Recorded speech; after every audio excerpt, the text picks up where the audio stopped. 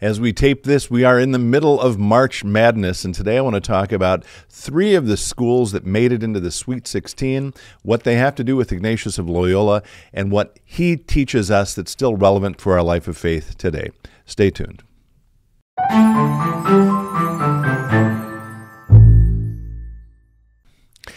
Hello, friends. Pastor Tim Westermeyer here, Senior Pastor of St. Philip the Deacon in the western suburbs of Minneapolis. Good to be with you as always.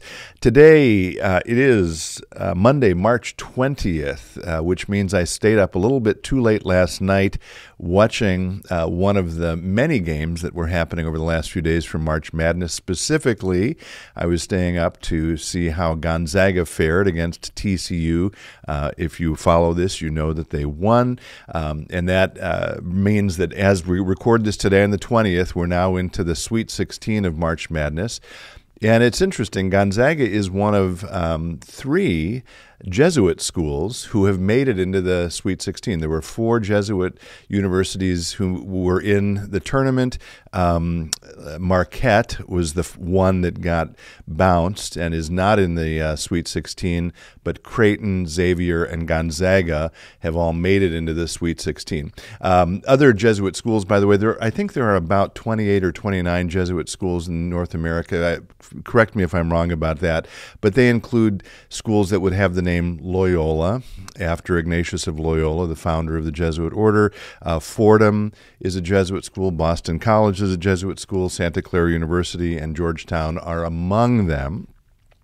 So I'm thinking about those schools, of course, because of March Madness, but I'm also thinking of the Jesuit tradition because, and we've talked about this, I think, in this space in the last few weeks, here at St. Philip the Deacon during Lent this year, we are using a particular Jesuit or Ignatian practice called the prayer of examen as a way to focus our attention during this Lenten season. And again, I think I mentioned this a couple of weeks ago, maybe 2-3 weeks ago. We have midweek services here at St. Philip the Deacon during Lent.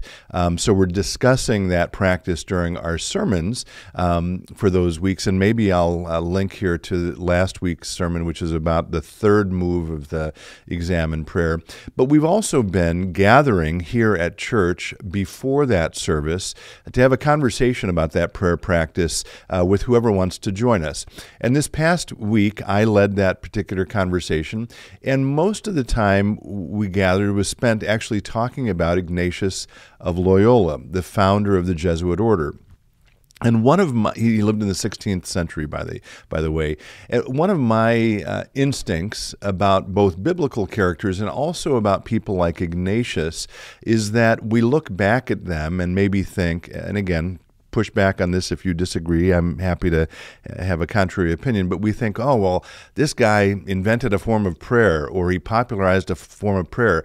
He must have nothing to do with the real life that I experience every day. What could I possibly learn from someone like that? And one of the points I lifted up in that conversation, and one of the things I love about Ignatius is actually that he's a very practical, very down-to-earth thinker. And that comes in part because he came out of the nobility of the Spanish people in the 16th century. He was a military man. Maybe I've talked about this before. And in a particular battle, his leg, I think it was his right leg, was shattered by a cannonball. And so he went to one of the family's many residences, a palace or a castle, and while he was convalescing, he was reading the limited reading materials there, which was about the lives of the saints.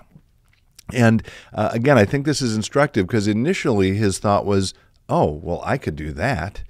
And he started going off, I would call it, this is my language, off the deep end, attempting to be more holy, I would say, than God intended for any of us to be. He grew his hair long. He didn't cut his nails. He lived in a cave for a while, and then realized, oh, maybe there's a different way I could be doing this. And he moderated that approach and ended up spending the rest of his life writing two basic things, the spiritual exercises and also the Constitution of the Jesuit order. And it's from the spiritual exercises that we get a whole lot of prayer practices from Loyola, which, again, are practical, down to earth, helpful in thinking about everyday issues in our lives. And one of the books I've mentioned here many times about the Jesuit order, The Jesuit Guide to Almost Everything. In fact, the subtitle is A Spirituality for Real Life. And so today, again, I just want to lift up, since we're still in the season of Lent, as well as being in the season of March Madness, I want to lift up that prayer practice called the Examen again. Ignatius was not big on giving his followers rules to live by or specific instructions, but one of the things he did say is that you should pray this prayer twice a day. He was pretty insistent on that. And our experience here at this congregation during this Lenten series, based on the input I've received, is that people have found that practice to be very instructive, very helpful. It's allowed them, as I mentioned in my sermon last week, to see where God has been in the past, which then helps us to see God right in front of us. So again, it's a long way of saying, do a little research if you're interested on the life of St. Ignatius of Loyola. Continue to practice the Examen throughout this Lenten season and maybe beyond. And finally, if I might say, go Zags. As always, be well, stay in touch, and God bless.